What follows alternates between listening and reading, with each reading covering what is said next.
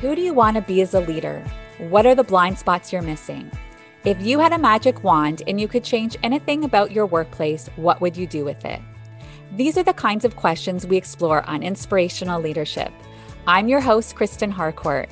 I'm a keynote speaker, emotional intelligence coach, and leadership trainer who partners with executives and emerging leaders who want to achieve extraordinary results for themselves and their organizations. You're in the right place if you're ready to cultivate the self-awareness to be the leader you were born to be. Let's go on this journey together.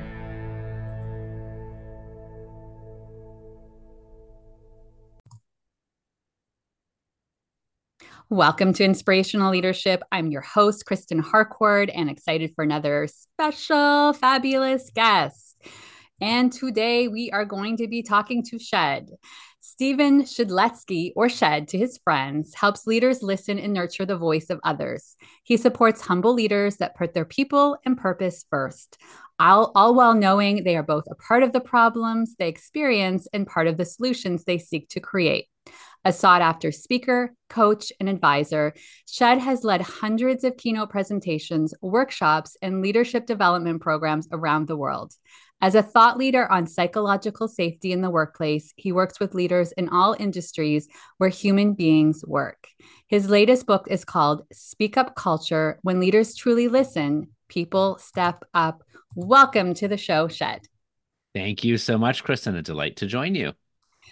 I am, as always, super excited for this conversation. And I always say the same thing. I wish I had days because I think we could dive into so much stuff today. But as a starting point, I always love to give you an opportunity to tell us a little bit around your journey and your story and what got you to this work you're doing in the world. Absolutely. Thank you. And it's fun to follow in the coattails of my mentor and dear friend, Leanne Davey, who I know is the last guest or a recent guest. So if you haven't Yeah. listened to that episode, stop what you're doing right now and go listen to the Leanne Davey episode first. Um, I mean, my career, like I think so many others, are a series of happy accidents. I mean, I didn't know what I wanted to be when I was older, and whatever I thought I wanted to be hasn't come true. But in many respects, so much of it has. So I realized very early on in my career, more so from what was missing than what was present, that I really cared about feeling engaged in our work. We work on average 90,000 hours in our lives. You might as well enjoy those hours and feel fulfilled. Use our strengths, of which we all have strengths, to contribute towards something bigger than ourselves that we care about and bigger than profit. So I stumbled into the Ivy Business School at Western Ontario. Loved that experience. I sort of called it a career accelerator. Did a quick internship where I met Leanne Davey at Knightsbridge Leadership Solutions, which was amazing. Really enjoyed it. And my first job out of biz school was with Petro-Canada turned Suncor. On Mm. my first day, 1,000 people were let go post-merger. And so I was walking in as many more folks were walking out. And it was a really interesting experience to witness lack of transparency from leaders, lack of psychological safety, simply just a tumultuous, uncertain time. I remember the woman next to me, across my cubicle, was like a 37-year veteran of the company, and she was sitting there nervous that her pink slip was going to arrive next. And so, I was thankful that was my first job and not something I had been in for decades, so that I could be curious with it as opposed to freaked out or attached to it. Um, and I had a ton of reflection on that first job to really figure out what is it that I want. When I felt unmotivated and unfulfilled, at first I made it, my problem and me, like what's Mm. wrong with me? Why am I not motivated and fulfilled versus perhaps why is this not for me? My grandfather is a huge inspiration of mine. My grandfather sacrificed a lot to give me and my family a shot at this thing called life.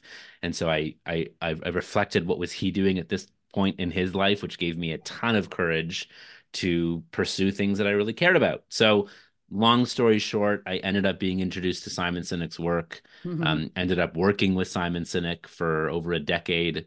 Um, and then just I became so crystal clear that the work I want to do is to help as many people as possible gain meaning from the work that they do, feel inspired by their work, feel psychologically safe, feel fulfilled by the work that they do, which simply makes the world a far better place. So that's my commitment.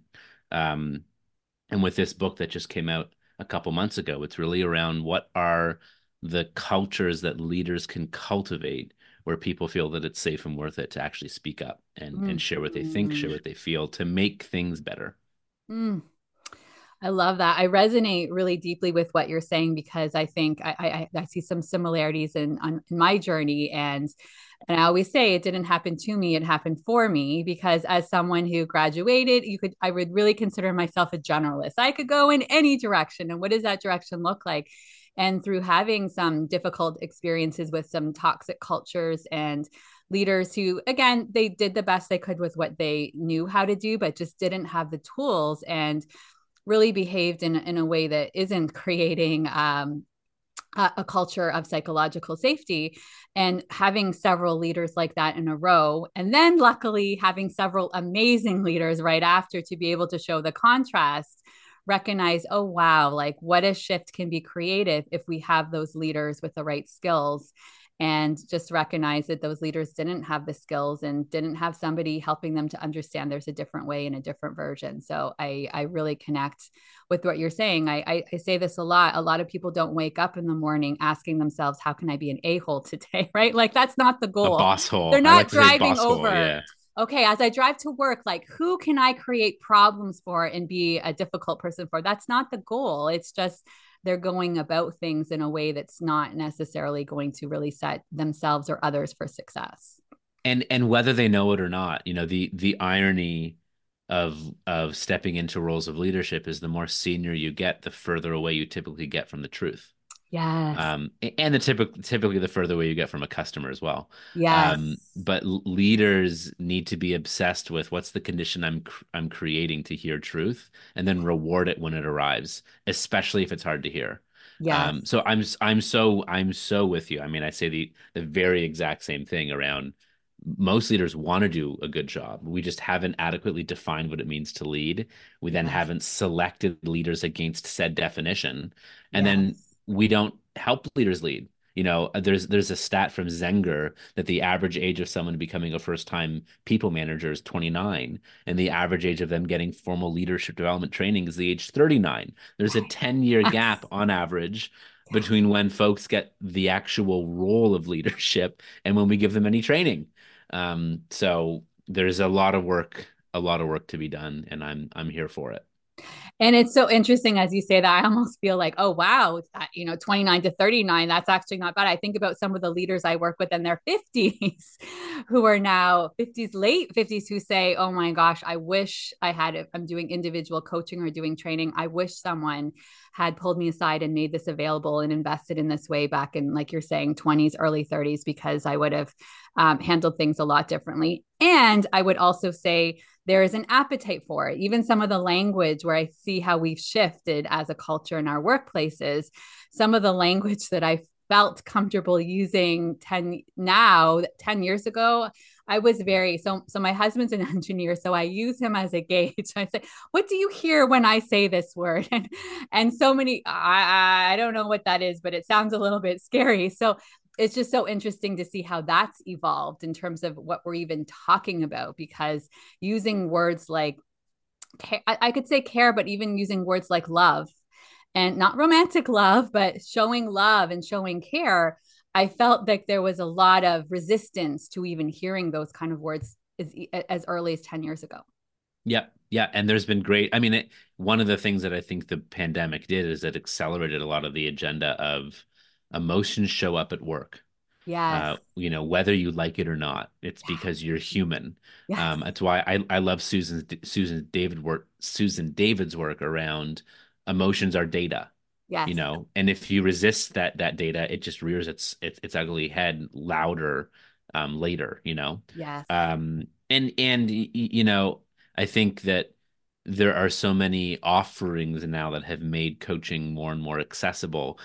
All you need for a leadership development program is to pick an appropriate book and study it together. Mm-hmm. Boom, leadership Exactly. development program. So Exactly. it doesn't Agreed. need to be so cost invasive. Exactly, exactly. There's lots of different options of how you can approach it. So tell me, I loved when I first went to your website and I started to hear you talking about your core beliefs because I think that's such a great place to start with, right? Foundationally. And so you have four really important core beliefs. Tell me more about those and why they're so important. So the and I'll just list them because I think it's we can just work with it. So we actually have five on there. Um and they're all very much behavior based. So, and the first three are kind of similar. So, leadership cannot be claimed, it must be earned. Mm-hmm. Culture cannot be declared, it must be lived. Yes. Leaders truly listen and then make it fun and pursue fulfillment, not happiness. So Yes. I'll highlight a few. So you mentioned before skills of leadership, of which there are definitely skills. I like to differentiate with the work from my friend Rich Diviney, who wrote this book right here. For anyone who's just listening to audio, it's a book called The Attributes. So Rich is a retired U.S. SEAL, and Yes. he began to select folks to join elite SEAL teams. Mm. And it wasn't that they weren't skilled, like they had all the right skills. But there were certain folks who either he felt or there was data through how they behaved that they would thrive in a team or not. And so Yes. what Rich calls attention to are attributes. So Mm-hmm. skills are taught or learned. Yeah. Um, it's a lot easier to test, measure, and assess for a skill. Um, but yeah, if you can teach it or it can be taught, it's a skill. Um, Typing, talking, walking, riding a bike, Yeah. even listening is a skill. Right. But take riding a bike or listening. So when you're riding a bike and you fall off and scrape your knee, now your attributes are showing, Mhm. Yes. right? Are you persistent? Do you hop back on with a bloody Right. knee and keep going? Or Yeah. do you need a 3 week break until you and a bike can be in the same room? Which, by the way, none of that is bad. It just is. Yes. It just is, right? So there's these other more innate things that we are born with certain levels of these and certainly can develop them. But like some of us, based on our nurture and nature, are more empathetic than Mm-hmm. others. But like I Mm-hmm. can't teach empathy. But if you find the value in empathy, you can go on a developmental journey to become more empathetic. And for Yeah. some of us, it's easier, and for some of us, it's harder, but it still can be done. Now, the goal may not necessarily to be a 10 out of 10 or 11 out of 10 out of empathy, because any strength overdone or can derail, Yes. right? Like a empathetic stand-up comedian, not so funny, Right. Right. you know? And also, if you're an 11 out of 10 on empathy as a nurse, as an example, or a teacher as an example, that weighs on you. So maybe there's an Mm-hmm. optimal level of empathy, like a Yes. 7 or a 7.5 for certain roles, as an example. Yes. But I like pointing out the difference between skills and attributes because attributes are more innate. It's why I say leaders truly listen because truly Mm-hmm. for me means that you're combining the leadership superpowers of compassion and empathy Yeah. with listening Nice. because you can use listening as a skill to manipulate folks to use the information to get them against them or get them to do what you want. That's good listening, but Yeah. it's manipulative intent. Yeah. So that's why I put the word truly in the subtitle of the book. When leaders truly listen, people step up. And my editor is like, you don't need that word. It's useless. And I'm like, no. It's very useful, and I'll explain because it's that empathy and compassion with listening. So I'm just a big fan of, leadership cannot be claimed, it must be earned. Culture cannot be declared, it must be lived. That the test of our leadership, the test of our culture, the test of our parenthood, our friendship, you know, anything that is useless if we label ourselves. If I'm like, hey, Kristen, I'm a really great parent. It's like, Mm-hmm. oh, I'm like, I'm really trustworthy. I'm such a great listener. It's like BS, like show me through your behavior. Yes. If you observe me parenting and you're like, wow, great parenting, Shed. If my kids say I'm a great parent, if my wife said, like, now that's meaningful data. So I'll lean in again to my present favorite quote on leadership that comes from Rich Diviney, which Mm. is leaders aren't born, leaders aren't made, leaders are chosen based upon the way that they behave. Mm. Leadership and culture is in our behavior, always. Mm, I love that. And that's an important distinction. I probably didn't even notice I was using the word skills because everybody who's listening to the podcast knows that I'm talking about behaviors all Yes. the time. So thank you for re-accentuating that. I think it's super, super important.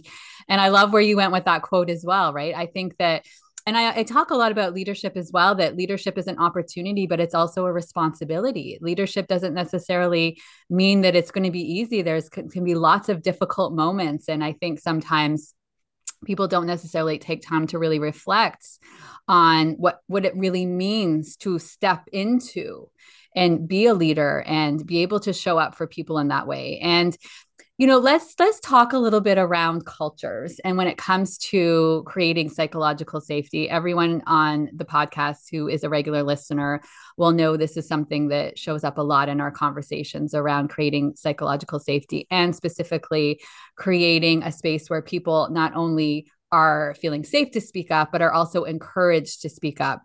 So, talk to me a little bit more around you and I would just think, come on, organizations, why wouldn't everybody be on board with this?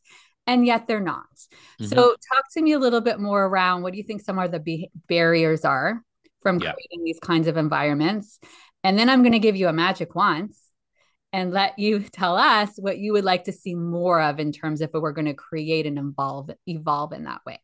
Beautiful, beautiful. And yeah, and just to point out as well, skills aren't unimportant. Skills are very Yes, important, we but need it's that both. mixture of skills, attributes, Yes, behaviors. So yes. yes. Um, so psychological safety. I'm a fan. I first came across the word actually reading Adam Grant's book, Give and Take. There's like a Mm. little note of like psychological safety, see Amy C. Yeah. Edmondson. And I'm like, ooh, what is this work? So a couple of things. I mean, one, the way Amy defines psychological safety is an environment in which people feel safe taking interpersonal risk. And so one of the myths around psychological safety is that we wrap people in bubble paper and only treat them nice. And that's the furthest thing from the truth. And a lot of research and a lot of the conversation around psychological safety gets it wrong. For that reason, that they think it's a culture of nice. It is not a culture of Mm. nice. It's Mm-mm. actually a culture or a culture of comfort. It's a culture where we can embrace and use discomfort as data and as a superpower. It is not a culture of nice, it's a culture of kind. Yeah. Um, I never loved the term though. And Mm. I never loved the term because I felt as though we put an academic lab coat on a very human Mm. experience and Mm-hmm. emotion. Yeah. Ironically, I heard Amy recently share that she used the term psychological safety because it was inherited. She wrote a paper early in her career. One of the reviewers of that paper said, "Oh, you're talking about psychological safety." To which her response was, "Whatever gets me published, sure, yeah, let's go with Right. that." Right. So Amy herself admits not the best term. It Okay. wasn't a term that she made up. It's actually from 1960. And so when I started writing this book, Speak Up Culture, I fully thought that I was simply rebranding Mm. psychological safety. I Mm. thought I was writing. A friend of mine, Tiziana Casciaro, asked me, "Are you writing different things, or are you writing things differently?" Mm. At first, I only thought I was writing things differently. But as I Mm-hmm. delved into the work, which I now called Speak Up Culture, it isn't only is it safe to speak up, it's also is it worth it? Ah, Because yes. it, Good it can be distinction. safe. It Right. can be safe, but you keep going back to that well and it's dry, and eventually apathy sets in because no Yes. change happens. So Exactly. the phenomena of a speak up culture is it is both safe and it's worth it. But Yes. sometimes it isn't safe, but it's still worth it. Cue in Ed Pearson at Boeing with the 737 MAX. It wasn't safe for him to speak up, but he felt so connected to human life and the stakes of what was going on that at personal risk, he still spoke up. It Yeah. wasn't a speak up culture because speak up is not an instruction, it's an environment, it's a Mm-hmm. culture. So Mm-hmm. now to answer your question head on of um, why doesn't every workplace have a speak up culture or psychological safety? And the reason is because it's really hard work. It's exceptionally hard work and it's feeling based work. It's Mm-hmm. culture work. Yes. Harder to measure, harder to do. and really, really important. It's also the antithesis of controlling people, and it's the antithesis of straight hierarchy. And Yeah. so it's just hard work. And by the way, there's no set it and forget it when it comes to leadership development or culture. There's no Tuesday morning that we all wake up and it's like, oh, we're done. We're It's, here. We've yeah, arrived. Nothing you've else to do. arrived. You never arrive, you are always arriving. Yes. And you, when the team constantly grows and morphs and evolves, as does the world around us. So it's hard work. It's hard to measure. It's more so feeling based, but it is ever important for safety and for performance and for innovation. So, Yes. um, yeah, I've identified that a speak up culture is one in which it is safe and worth it. And then Mhm. also the two behaviors that leaders display on repeat to create a speak up culture, and you identified one, is both encourage folks to speak up and then Yes. reward them when they do. Right. And a reward doesn't necessarily mean an extrinsic reward like a pay increase, bonus, raise, statue made in one's honor. It's far more intrinsic. Mhm. Thank you. That must have taken courage. We didn't implement your idea, but here's why. So it's those two, encourage and reward, and then it can positively or negatively ripple. Yes. Meaning, positive speak up interactions beget more positive speak up interactions, and the opposite is just as true as well. Yeah, I have more to say on the topic, but I'll pause there. Yeah, I think even as I hear you talking, for sure around the productivity and innovation, I think about just even on the individual level, feeling more purpose and meaning and fulfillment because you now have an opportunity to feel like you can speak up and say what you want to say and feel like someone's going to do with what you have to say, and that because it's like you have these things and you're aligned with your values and it's bubbling up, but then you feel shut down if you're not getting to speak in that way. The other thing I wanted to share with what you just said there that feels connected, because I've heard this before too, this culture of nice. It's like, no, no. There's going to be people who they feel safe and they're going to say, we have some things that we need to address. There are, I think about the engagement surveys and when people are speaking up in engagement surveys, and especially ones where they're not actually confidential and they're sharing, and yet nothing happens after the people are speaking up and sharing. I was also was thinking about, I remember Kim Scott, hearing her in a couple of interviews around radical candor, in the same way where people would say, oh, this radical candor, it just means I can say whatever I want to say. And I had clients who told me, like, this is what's happening. The leadership feels like, oh, it just means that I don't need to, anything that I want to say I can start to share. No, no, no, no, that's not the Yeah. intent. So it was reminding me as you were sharing that too, with the psychological safety term, right? Those times where the term can be misinterpreted, and now all of a sudden, and that's not the intention of the individual who was bringing this work out into the world and trying to create that movement. Yeah. Well, I mean, let's face it, people are more likely to read book covers than books. Right. And so you unfortunately pick up Kim Scott's book and you're like, oh, finally, here's my hall pass to be a jerk. And Yes. that's not what it is. And so I actually think it's one of the things that can be a misnomer with a speak up culture, which is like, oh, everyone speaks up all the time about all the things. That's chaotic and we don't get anywhere. And it's like, no, it's about context. So, you know, vulnerability isn't sharing all things at all times to all people. That's called Yes. oversharing. Yes. So I didn't this didn't quite make it into the book, but I've since shared it as a blog and other pieces, and I incorporate it into my talks now that there's a sweet spot when it comes to a speak up culture where it is generative, it is Mm-hmm. productive, Yeah. but tact, decency, respect, situational awareness, and emotional intelligence are bars. I think that's the common denominator. Yeah. Now there's a spectrum. So what speak up is not, a speak up culture is not sucking up. That's hogging air. Yeah. That's like, oh, boss says speak up all the time. Great, blah, blah, blah, blah, blah. It's like, no, No. shut up. Yeah. Make space for others. The speak up culture is Yes. being an ally and carving Yes. space to hear the voices of others. It's around what needs to be said to help us move forward. So if someone's sucking up, that's an opportunity to coach them and provide feedback on the intent. Their intent is not to serve, their intent is to be seen, right? Mm-hmm. On the other end, some folks here speak up culture and they're like, great, Hall pass to be a jerk, or they don't know how to do it with tact and respect and decency and the right time and the right place. And some of that might be because we're not well practiced at this thing called confrontation, or there could be a neurodiverse component as well. Mm-hmm. Of Mm-hmm. sometimes people will speak up and they have no idea that they're being abrasive or inappropriate, but it's Yeah. not for lack of positive intent. Right. That's a situation where you must reward the intent, but Mhm. provide coaching and feedback on the behavior and the impact. So, Absolutely. yeah, Absolutely. I mean, that's why I love that emotional intelligence is foundational in all of this as well, because people they need support around how to be able to communicate the message and be able to connect head and hearts, right? For yeah, some people, that is not something that comes naturally, but and it is something that can be learned through yes, support, through mentoring, through coaching. And guess what? It can feel messy, but it gets better the more you practice, right? So it's being able to create a space where they are practicing and recognizing it's a work in progress. I love that you called out the vulnerability piece, because there's been times where I've also said, no, no, that is not vulnerability. That yeah, is oversharing. It is not. There needs to be boundaries around yeah, what's happening here. And even in a way where it can be, senior leaders who feel, oh, if I'm being transparent, I need to share this. No, no, no, that's not. I love it. Again, like what you're saying, from the positive intents, you really want to create a culture of transparency. Awesome.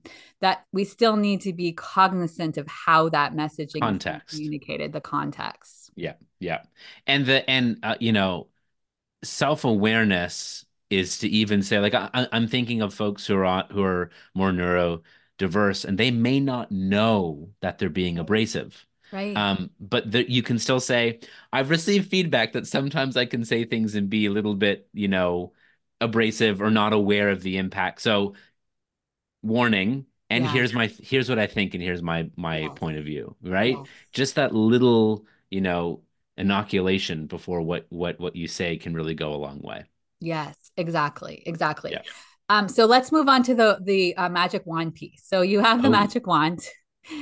You get to go into organizations and you get to start to create some of these shifts. Mhm. What does that look like for you? Where would you like to start to make shifts? You again, it's a magic wand, so you have fun with this. So with my magic wand, my magic wand has a wonderful way to delineate between capital L and lowercase l leadership. Yes. So for me, capital L leadership is you have the formal title, and there is an expectation and a formal responsibility for you to lead. Leadership is not a position, it's a disposition, it's a set of behaviors, and we've covered some of them, but I'll cover some more. It includes empathy and compassion, it includes authenticity, which does not mean warmth and charisma. Some of the best leaders that I know are consistently cold and grumpy, but I never had a doubt that they had my back and cared for me personally. Leadership includes a service orientation. So I'm not a fan of the term servant leadership. It means that we don't have an adequate definition of what it means to lead. It Right. includes courage. It includes humility. It includes decisiveness and accountability. Like, I don't know if that's mutually exclusive and collectively exhaustive, but that's a pretty good start, right? Yes. Yes. Um, and so those are the behaviors of leadership. If you have a capital L role of leadership, we expect you to behave as such. Not be perfect, Yeah. but more moments than not behave that way. And Yeah. when you behave outside of that, you own it, you clean it up, and you course correct. Yes. If you have the title but do not display those behaviors, you are a title, you're a driver, you're a boss hole, Mm-hmm. and that leader shit trickles down as well. So I feel for folks who are led by drivers because I've been there. It's hard, and Yeah. it's hard to be, a counter leader to the example that you have yourself. Hard work, a lot of energy. The Yes. other is there's lowercase l leaders who may not be the most senior leaders, Mm. but they have the behavior, and since they have the behavior, they have the people. And Yeah. so in with my magic wand, I would love for leaders to truly feel and understand the human impact of their work. And Mm-hmm. that, a lot of the cases that I reference in the book, not all of them, but a good chunk of them, are instances where cultural failures have life and death impact. I'm talking healthcare, aerospace, nuclear, law enforcement, military, list goes on. Yeah. But we know from Gallup and UKG and the National Institute of Health that our relationship with our boss has more of an impact on our health and well-being than that of our relationship with our family doctor or our therapist if we have one. And then the relationship of that with our boss is at par from an health and well-being impact to that of our relationship with our life partner.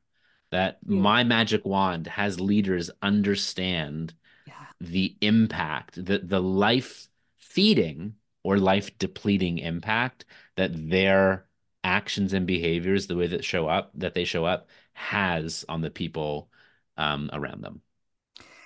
I mean, it's huge. And I love, thank you for sharing that stats because I've seen other stats and I talk a lot. You know, 2/3 of people quit their boss and a whole bunch of different things around the impact that a boss can have on the well-being. And again, impact gets to go both ways, right? Impact in terms of possibilities and what you can create and do in a really, really positive way.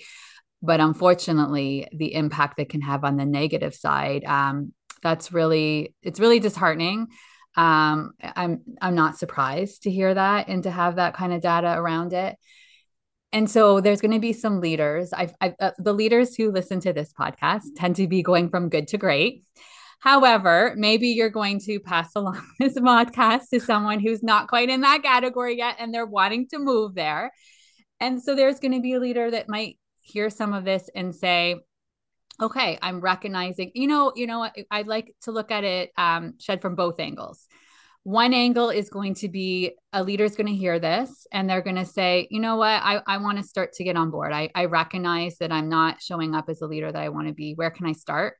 We'll do that first. And then I would love to hear your perspective on somebody who's saying, yeah, I work for one of those leaders and I am. It is really, really impacting my energy, but I'm not in a place where I can leave that organization for a multitude of reasons. Yep. Because I think a lot of times the answer we say is, it's a bad organization, you should leave. And let's be honest, there's a whole bunch of reasons why that's not possible for some people. Yep. And I never will ever be in a position where unless I'm in a deeply personal coaching relationship or friendship and I know the intimate details of someone's life, never will I ever say leave. And here's the funny thing as well, you could work at a world-class, amazing organization that is renowned for its leadership and culture and have a boss that isn't for you, or dare I say, a bad boss. Yes. Similarly, you can be in an organization that has a horrible reputation and have the best boss of your Yes. career. Culture isn't this uniform experience. Exactly. It's always how the relationships feel with the people nearest to you. So what are the two scenarios? You have someone who wants to go from good to great, and then someone who works for a boss hole. Yes. Okay. Yes. So I mean, here's the thing.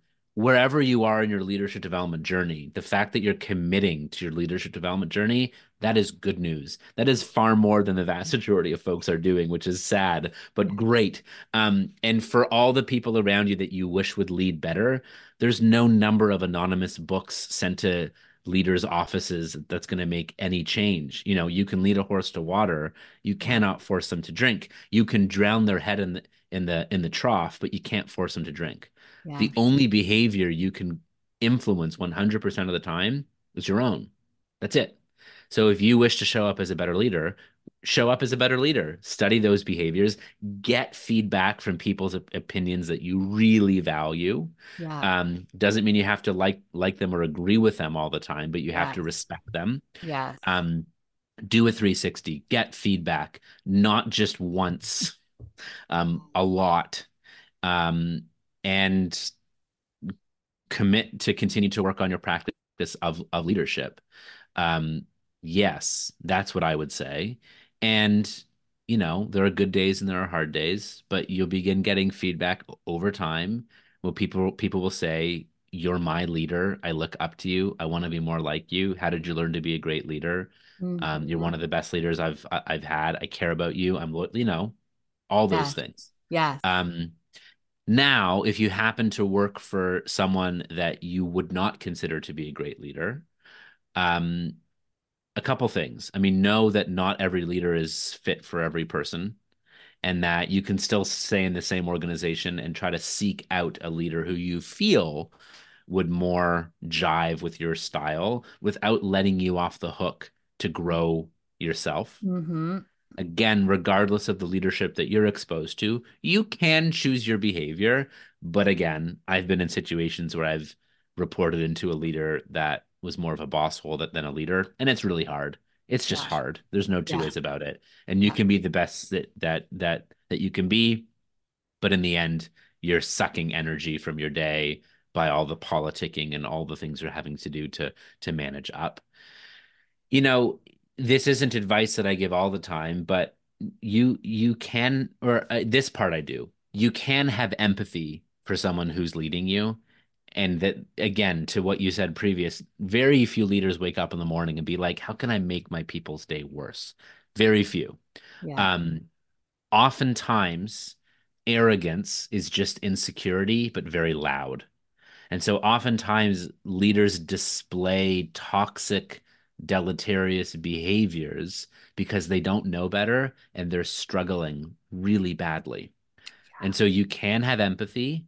You can strive, if you can, develop a closer relationship with them and provide feedback for them if you feel it's safe or worth it. Um, Encourage they take that 360 and go do that coaching, but it's not your job to transform for them. Yes. Transformation is an inside out job. Yeah. All you can do is influence in a way that you feel is appropriate. Provide feedback in ways and methods that feel appropriate, whether it's anonymous or not. Commit to your own practice of leadership and strive to search and find leaders that you would want to follow and work for, which, by the way, could be folks on your team. Because if you Mm-hmm. wait long enough, Mm. someone on your team will eventually become more senior to you. And if you love them and they love you, go work for them, you know? So a few Yes. ideas. Yeah. No, I've seen it and I've seen the impact, right? Where it's been being able to control what you can control and just noticing those times where I almost talk about putting a bubble around yourself and not energetically taking on their energy and being able to hold that boundary. And I've seen that with a lot of individuals.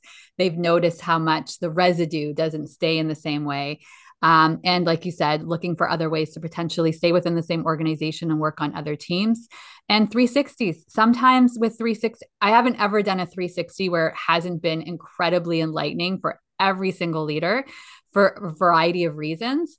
But I have had ones where it was that moment where they really realized it was a catalyst and they recognized that some of the maladaptive behaviors that they were using was not working for them anymore and they can change, right? Where when I hear people say, no, it's done by the time they're in their 60s, like it's done and it's not good. Well, I have evidence to support the contrary Yeah. many, many times. Yeah. However, the most important piece is what you just said, which there has to be a willingness and a desire to change. Ultimately, Yeah. that's the piece. We can want something very badly for somebody else. This can be in our relationships outside of work as well. We could want it so badly for them, but ultimately that individual has to take ownership and say, you know what, I do have a desire to change. And what I also appreciate, which I do as well, is also listen, anybody who's experiencing that, I want you to feel validated. It is hard. It is shitty. It sucks. And there's times where it just feels like I don't want to go to work today and have to deal with this again. And there's the dualities of both. You can be holding that to be true. And also, what can you do to take care of yourself through that? Yeah. And you know, the only way to have someone with narcissistic personality disorder change is ensure you surround them with people who say yes to them all the time. Right.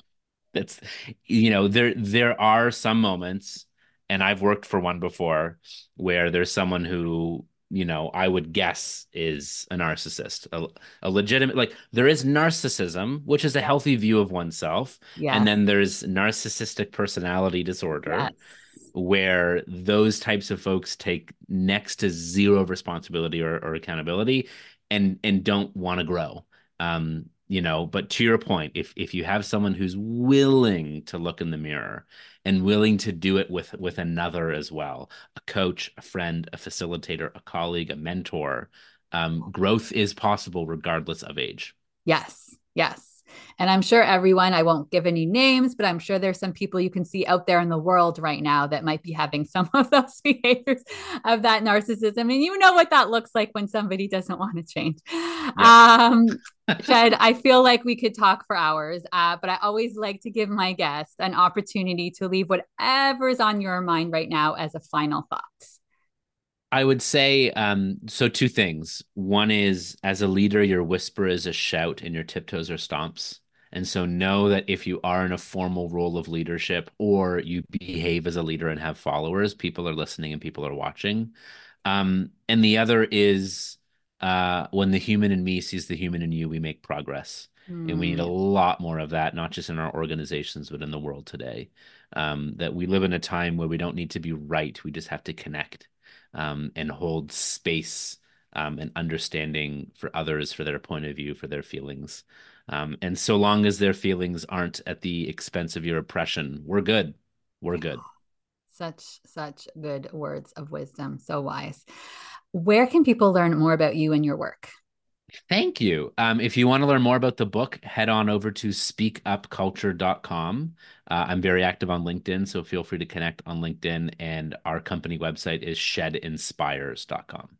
Amazing. We will share all of that in the show notes. Thank you so much for being here today, Shed. My pleasure. We'll do a part two soon. Yes. And to everybody, wherever you are in the world, we are saying good morning, good afternoon, good evening, sending tons of love. Bye bye. Please remember that meaningful change requires space and grace. Practice self compassion and become the ripple. As you transform yourself, you transform your workplace and the people around you.